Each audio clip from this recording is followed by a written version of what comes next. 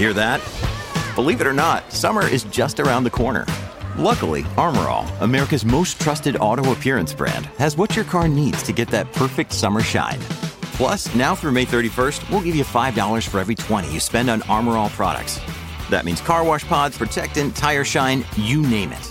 Find out how to get your $5 rebate at armorall.com. Armor All, less work, more clean. Terms apply. Let's talk about the cost of living and the cost of doing business in our province.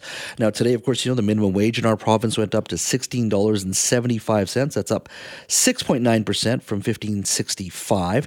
Now, that boost is geared towards the rate of inflation and will increase the pay of about 150,000 workers in our province. Now, good news for them. I don't think anybody begrudges people getting an increase, especially those making minimum wage. But hopefully, small businesses will be able to afford those changes. And those are challenges that many small businesses have brought up with us before. Now, the BC government has said that it's the annual increases that are occurring are based on inflation. And they started these increases in 2018. And workers at that time were making about $12.65. The latest move now raises the minimum wage, as I said, to over $16. And the wages for minimum wage workers have gone up by a third in the past 5 years, which is good news, and I think that's wonderful.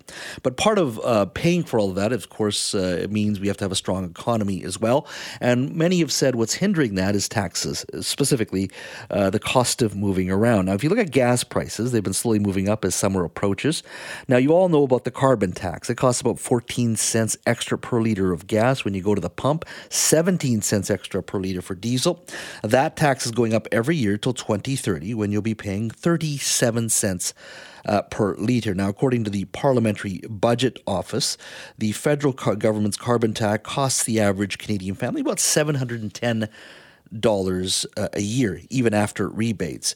That same office has calculated that families will pay up to $1,160 when all of that tax is fully implemented by 2030. Now, that's the carbon tax. There's a second carbon tax, and that kicks in on July 1st. It's buried in the Clean Fuel Regulations, which mandates that fuel companies reduce the carbon intensity of the fuels that they produce. When producers can't meet those federally imposed standards as of July 1st, they'll have to pay for those credits. Now, let there be no doubt, those costs will be passed on to you, dear consumer. And according to the Parliamentary Budget Office, once that new clean fuel regulation kicks in fully by 2030, that means you'll be paying an extra 17 cents per litre for gas prices on top of the 37 cents per litre original carbon tax. Joining me to talk a little bit about the clean fuel regulations, which will be kicking in on July 1st, is Peter Milobar.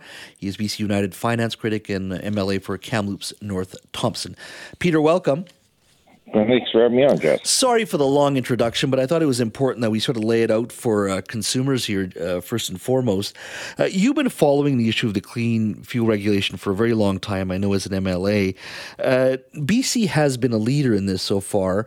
Why the move now in regards to bringing in these regulations on a national level? Well, we had actually our former party, the BC Liberals, when they brought in the carbon tax, had brought in a low carbon fuel standard, which was around a 10% ethanol type derivative blend into the fuel. What's happened since Clean BC was introduced and revamped by the NDP provincially is that's now a 20% standard. So we actually are already exceeding what the federal government rule says should be in place by 2030. And in fact, by 2030 in BC, it's supposed to jump to 30%.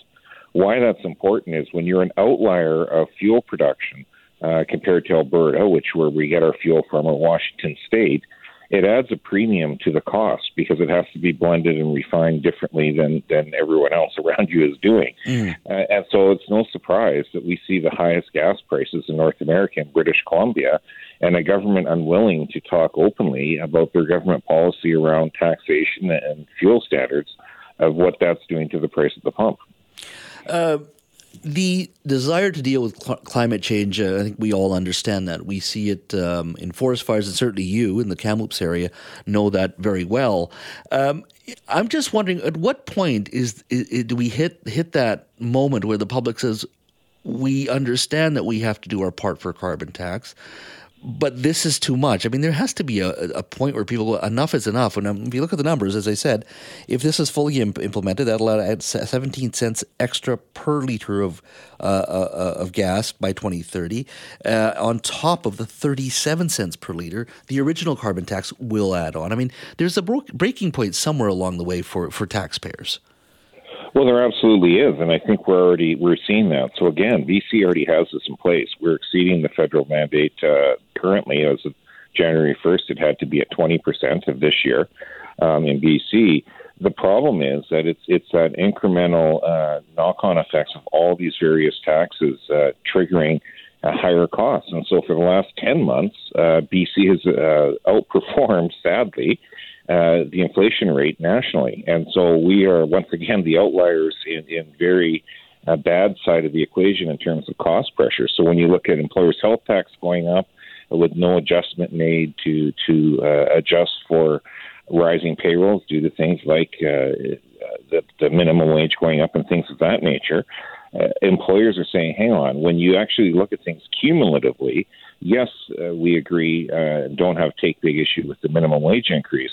But when you're not, as a government, addressing any of all these other cost pressures that you've added into the cost structure for a business, at a certain point, there's a breaking point. That gets passed on to us, the consumers, and as a result, we see a much higher inflation rate than we see in the rest of Canada right now. What are you hearing from truck drivers? I'm just curious because, I drive enough in this city, but I think of truck drivers, and this is going to impact them in a very significant way. What are you hearing from them?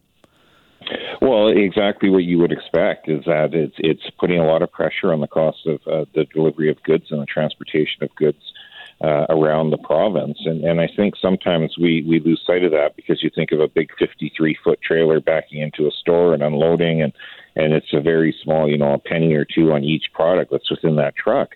But just think of the service industry side, all the people that will be phoning air conditioning repair people over the next few months for heat as it gets hotter and hotter, or the furnace technicians as it starts to get cold. All of those fleets of those local service vehicles are getting hammered with these extra costs as well. And of course, it's going to be passed on to the homeowner trying to get repairs done in their home or anything like that as well. So there is a very real consequence when we see the transportation costs of critical services increase. Do you see the government federally rolling this one back? Only reason I say that is we've seen the direct impact of that. And I just think year after year, this is going to start squeezing consumers even more and more. Any chance you think this could be rolled back? Well, I'm less concerned with what the federal government might do on this because the provincial government has already exceeded the 15% and they're at 20%. So it's really about whether David Eby as premier will finally recognize that all these added cost burdens incrementally are making us less a competitive jurisdiction. We're starting to see the impacts of that. We're seeing for the last 10 months that we're exceeding the national inflation rate. And it's simply going to hit a breaking point here. And so, unless the province is willing to actually take a step backwards and align themselves with the same timeline and percentages of the federal government, we're going to continue to see the highest gas prices in Canada. Well, it's quite scary. I mean, it just topped $2 a liter, and we're hearing that it won't be as bad as last year because of the Ukraine war at that time when it started, but you're still looking at $2.15 a liter, and I recalled one of our listeners went across the border, and they were paying up the equivalent of about $1.40 a liter, so I think what we're going to see is a lot more lineups to Bellingham and to Point Roberts and a few other places along the way, that's for sure. Peter, thank you. Great, thank you. And just remember, the fact that we sometimes celebrate now $1.80 a liter instead of $2.15 is ridiculous. We're still 50, 60, 70 cents a liter more than even Alberta. So even in the Canadian context, we're completely out of whack. And we have somehow paid so much for so long that we suddenly feel privileged when we can find something at $1.80, which is still nonsensical on the grand scheme of things. Yeah. Out of curiosity, what is it in Kamloops today? Do you recall? It's about 179.9 right now, so in that 180 range, yeah. So we're paying about 10 cents per liter more than Kamloops even right now. I think that's where we're at. So there you go. Peter, thank you. Yeah. Great, thank you.